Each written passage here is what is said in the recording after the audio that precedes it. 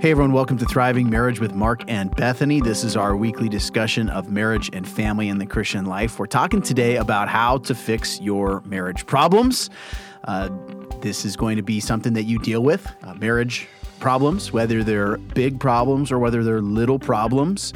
You put two human beings in the same home, in a one flesh relationship, partnering together for life, and there's inevitably going to be points of tension, disagreement, frustration, miscommunication, bad communication, and these things are going to amount to problems. So big problems, small problems, problems that last for a long time, or problems that are relatively shorter. We want to talk about how do you fix these problems from a Christian's perspective. What's the solution? Yeah, and, there's probably maybe a lot of things that come into your mind, but we want to look what the Bible says about when you do enter a problem with another person. What are some of the things that would be helpful in moving forward so that the problem doesn't get worse? Because often if we try to fix it, in unbiblical ways or in some of even the world's suggestions of how you fix your problems, they're not great suggestions at times, and they actually compound the problem. Yeah. Now we got problems on top of problems. That's a big problem. Layers, and that's a big problem. Yeah. Yeah.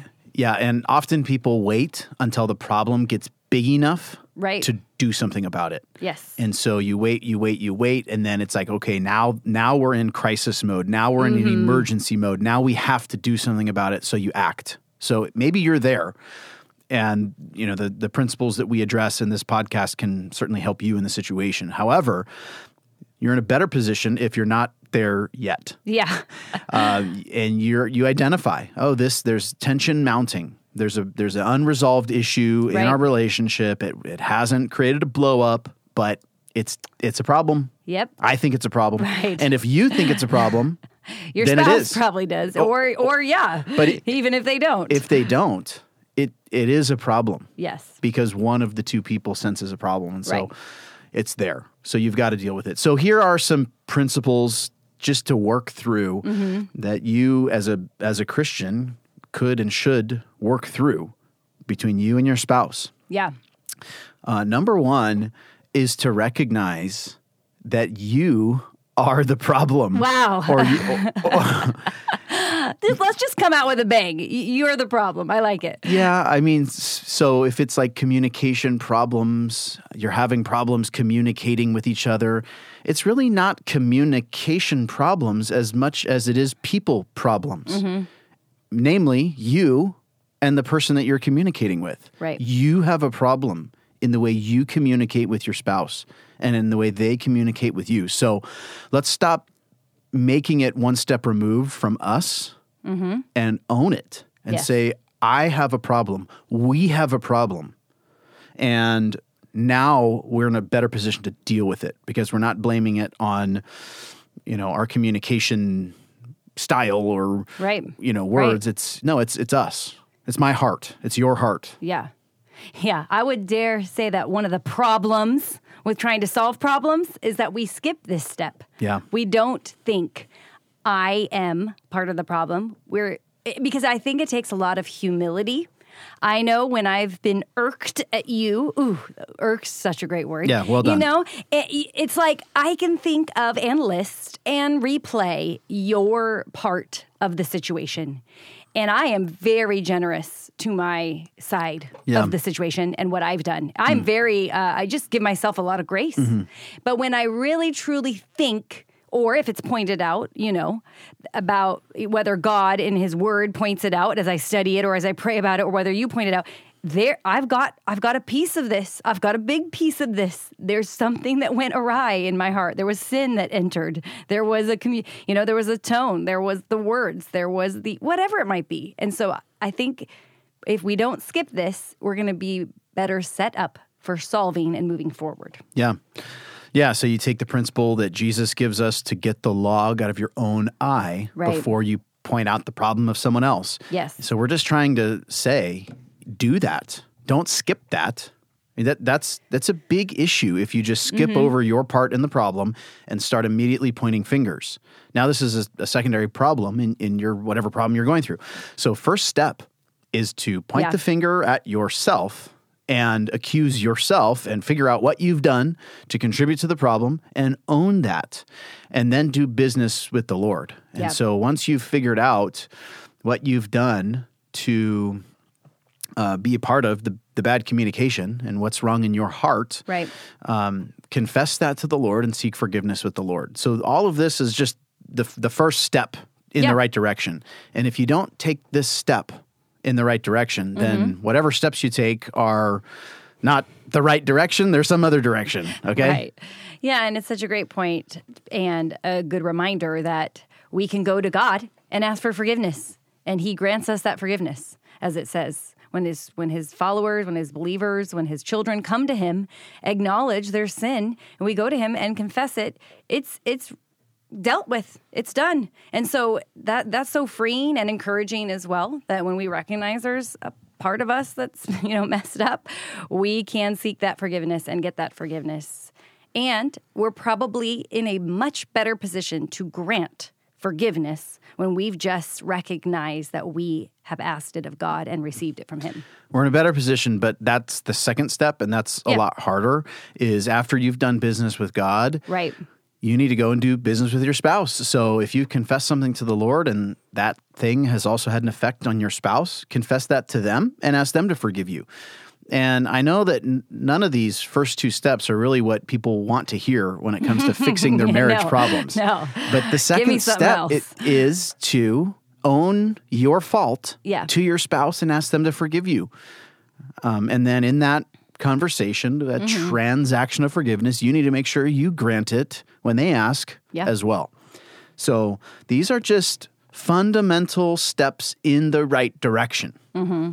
And, I know from experience that, sometimes the words are in your mind and it's like they're catching in your mouth, will you forgive me for this thing? I know I've been in that place where I'm just kind of fighting my own I don't want to have to humble myself and acknowledge my sin to you, Mark, but how much better it is when I just tell you what's going on. I don't have to pretend I'm perfect or I've handled everything perfect. We're two sinners in this marriage, and when I can say to you, please forgive me for this thing. I see it. It's a problem. I don't want to do it again. Let's move forward. It just paves the way for that problem to be solved more smoothly. Yeah. Then you're in a position to move forward. Mm-hmm. So how do you move forward, right? What does it look like now? There's been a transaction of forgiveness. So in a sense, the problem is kind of wiped clean. Right. But you still have some cleanup work to do moving forward in terms of your new patterns of communication and new actions toward each other. And that's where the big biblical principle of preferring the other person comes into play. So let that principle guide your next steps, right? How can I prefer my spouse in this area moving forward? Because our problems, and when we end up clashing with each other or having bad communication, or there's, bitterness in the relationship, it's stemming from your heart and your insistence to get your way, typically, right? And so if you can begin preferring the other person, that is going to take strides in the right direction toward improvement. Yeah. This one sounds tough too, though. I think we're laying out something that is hard, right? That's something to acknowledge, that as soon as we work through a problem, maybe I feel or don't feel, just being someone who has high feelings, that I want to prefer you or not. I'm still going to probably battle wanting to get my way. But as a Christian, it's such a great reminder that we are called to lay down our lives. And we're called to sacrifice our preferences. We're called to serve one another. And so in this marriage, it's like I look at you and I want to lay down my life. I want to put your decisions, ideas, things above my own. But that does take quite a bit of prayer sometimes, and quite a bit of effort to deny what you might want and say, I'm gonna do this as a faithful follower of the Lord. Yep. So James chapter 4, verse 1 says, "What causes quarrels and what causes fights among you? Is it not this, that your passions are at war within you? You desire and do not have, so you murder. You covet and cannot obtain, so you fight and quarrel." And it goes on. You do not have because you do not ask. But pointing out the source of the problem there, it's in your heart. Right. You need to confess that to the Lord. And then to not repeat the problem, yes, you need to begin doing what Philippians 2 says, to prefer the other person. Right. Put their interests above your own. Sacrifice yourself for them. So again, this is fundamental, basic Christian, living principles, but hugely difficult, right, to live out. So, and again, I think we're not really telling people what they want to hear when it comes to fixing their marriage problems. No, I can't imagine we are. Which is kind of why we wanted to record on this topic. Yeah. There isn't some other way to fix your problems. There isn't an easier way. There isn't a simpler way. It's like this is it. And the reason people have problems that last for so long and get so ugly is because they just won't do these first few steps and they look for something else. Right. Yeah. They sweep it under the rug, blame the other person, ignore the problem. I don't know, whatever. Yeah. And drags on and on and on. Yeah. Yep. So there's a couple more principles to talk about so prefer the other person. Okay, this is kind of high level, big picture. Right. It's a principle. We're not giving you specific steps to take. But in the same vein, you've got to work now to rebuild strength in that particular area over time. If there's bad communication, you own that. You seek forgiveness. Right. You begin to prefer the other person. Right. You've got to have successful, good communications the next day and the day after that and the day after that moving forward. Right. To rebuild that area, not just with words and seeking forgiveness. That's good, but you've got to rebuild that area with action and with steps that you take. Yeah. And this may mean, it shifts around a little bit of your time, your schedule. Maybe you have to carve out a little bit more time to have some good conversations where your eyes are locked, focused. Maybe you carve out some time for a date time, to have some great communication.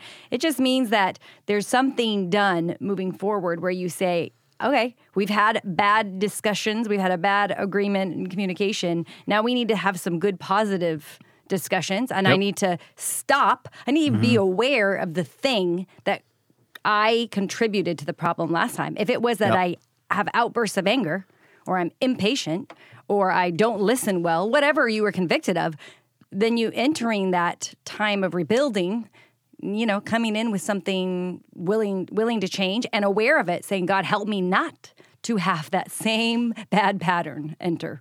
Totally.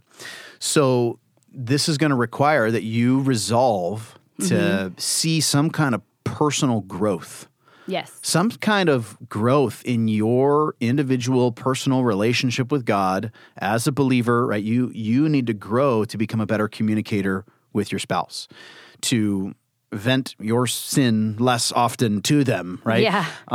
So this becomes like a project where you seek to grow and make progress in one particular area of your life, which happens to, be shared with your spouse. And so when was the last time you made a plan and you memorized a verse and you read a book and you took concrete steps towards seeing personal growth and spiritual, improvement in an area? And it's really encouraging when you do work at it. I can think back through our years of marriage, things that have come to light in the way I communicate, in the way I get, am easily offended or whatever it might be. And when I have purposed by depending on the Holy Spirit, but also working at, okay, I see that's a problem. I see that's caused problems in our marriage. And now I want to grow. I don't want to keep repeating this problem 5 years, 10 years, 20 years down the road. And to be able to say now, some of these things that have been impressed upon my heart, and I've made that plan, had that accountability, memorized scripture, journaled about it, whatever all the steps might be, to look back and say, whoa, that is a habit, a bad habit that I had, or a sinful response that I had, or a sinful just action. I didn't have to respond to anything. I just did it myself. That has now grown and has changed. And I've redirected the way I am in this conversation with my spouse. I've redirected to a more positive and a less harmful issue. So we've kind of gotten past that in a lot of ways. Not that perfectly, but I've seen growth. And that is so encouraging when we put that effort in and we say, we're not content to just continuously repeat this pattern in our relationship over and over again. God, help me to work at it. I want to be different in a month and a year and in 5 years. I want to see that you've grown me in this. Yeah.